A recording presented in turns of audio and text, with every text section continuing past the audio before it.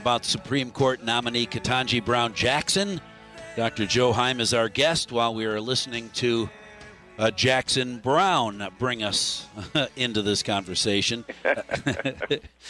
Because I heard Ketanji Brown Jackson identified as Jackson Brown in one news report way, way back.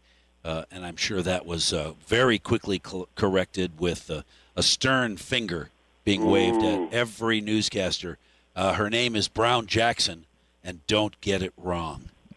Jeez. Good morning, Joe. How the heck are you?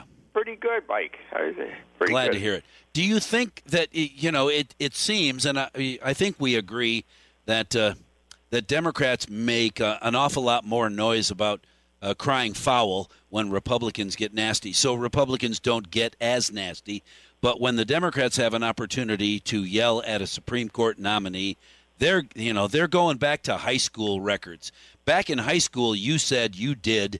I don't see any of that kind of conversation. Some silly questions from Republicans, no question. From 1 to 10, rate your level of Christian. How Christian are you from 1 to 10? What a stupid question. My opinion, just my opinion.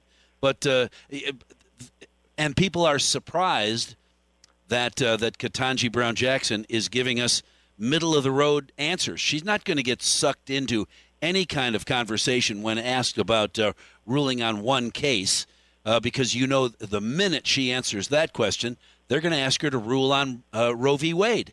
And if you answer that other, why won't you answer this one? And now you're in trouble. Yeah, she seems very good at trained, if that's the right Dodging. word. Prepared. Yeah. For not answering certain questions. The question might be a simple yes, no, but there is no a little yes, more complicated. I think in general she's been handling herself very well. By the way, I don't know about you, but if you can handle 12 or 13 hours in a row without losing your temper, I think that's pretty good. Absolutely. Well, in one of those yes/no questions, I don't even remember who asked. This is a either or, a yes/no question. Are you in favor of more police or not more police? Well, no, that's not up to me, and that's not my responsibility. Well, it will be if there's a case that comes before you, and so how are you going to rule? I'm not going to answer that question. Well, she would never say that. But her answer is a non-answer. But that's to be expected, isn't it? Yeah, it really is. You avoid, I listened to some of it yesterday, and the idea of, that's a policy, the answer would be, well, that's a policy question. That's the legislature. That's their job, basically, and I'll stick in my own lane. So, I mean, that's a standard response to avoid giving your own personal opinions. And by the way, she's had, you have to say that she's had about as extensive experience of a background of anybody in our lifetime, frankly. But when you do that, you've got thousands of decisions out there, and you're going to find some of them which you could point to and say, aha, see, there's an indication there. She, for example, has a public defender background. Well, that gives you an idea that she might be a little more sympathetic to defendants than prosecutors. Most judges are prosecutor backgrounds, so I mean that's not a surprise, frankly, that she has a little bit of a lean in that direction. I had a suggestion made by one of my listeners earlier this morning that said when she is approved and becomes a member of the Supreme Court, she will be the most qualified judge on the court, period. And here's the proof. And, of course, I couldn't see a screenshot of a graph that I couldn't see because it's too small.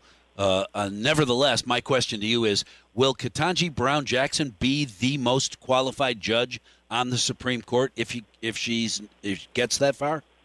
Well, if you consider qualified based on your experience, in other words, she was a federal district court judge and then a federal appellate court judge.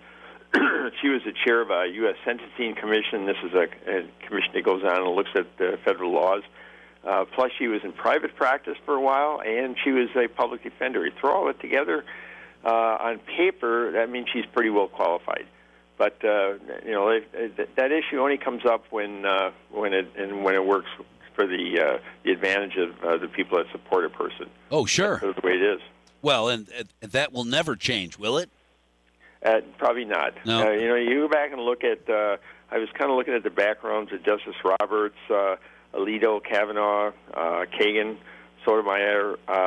They basically, none of them had the same level of experience. Now, whether experience alone is the reason why you should be on the Supreme Court, I'll leave that to the Congress, basically. But she's got a very strong background, but more importantly, I think she's been able to handle herself in front of that audience and a national audience in a very distinguished sort of a way. All right, let me ask you one question. I'm way over time, but wait a minute here. Now it's here. Mark 3 said, ask Joe, does he think the last two justices got treated as well as this one during the hearings? No.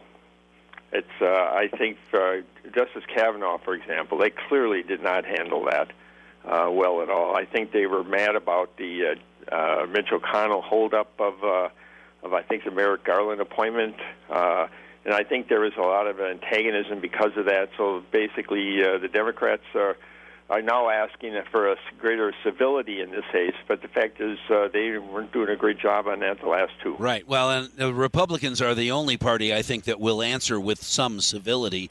Democrats seem interested in going back to a person's high school record. You once dated a person who said, come on, in high school you were in the 8th grade, for gosh sakes. I don't know. Do you think Ketanji Brown Jackson will be the next Supreme Court justice?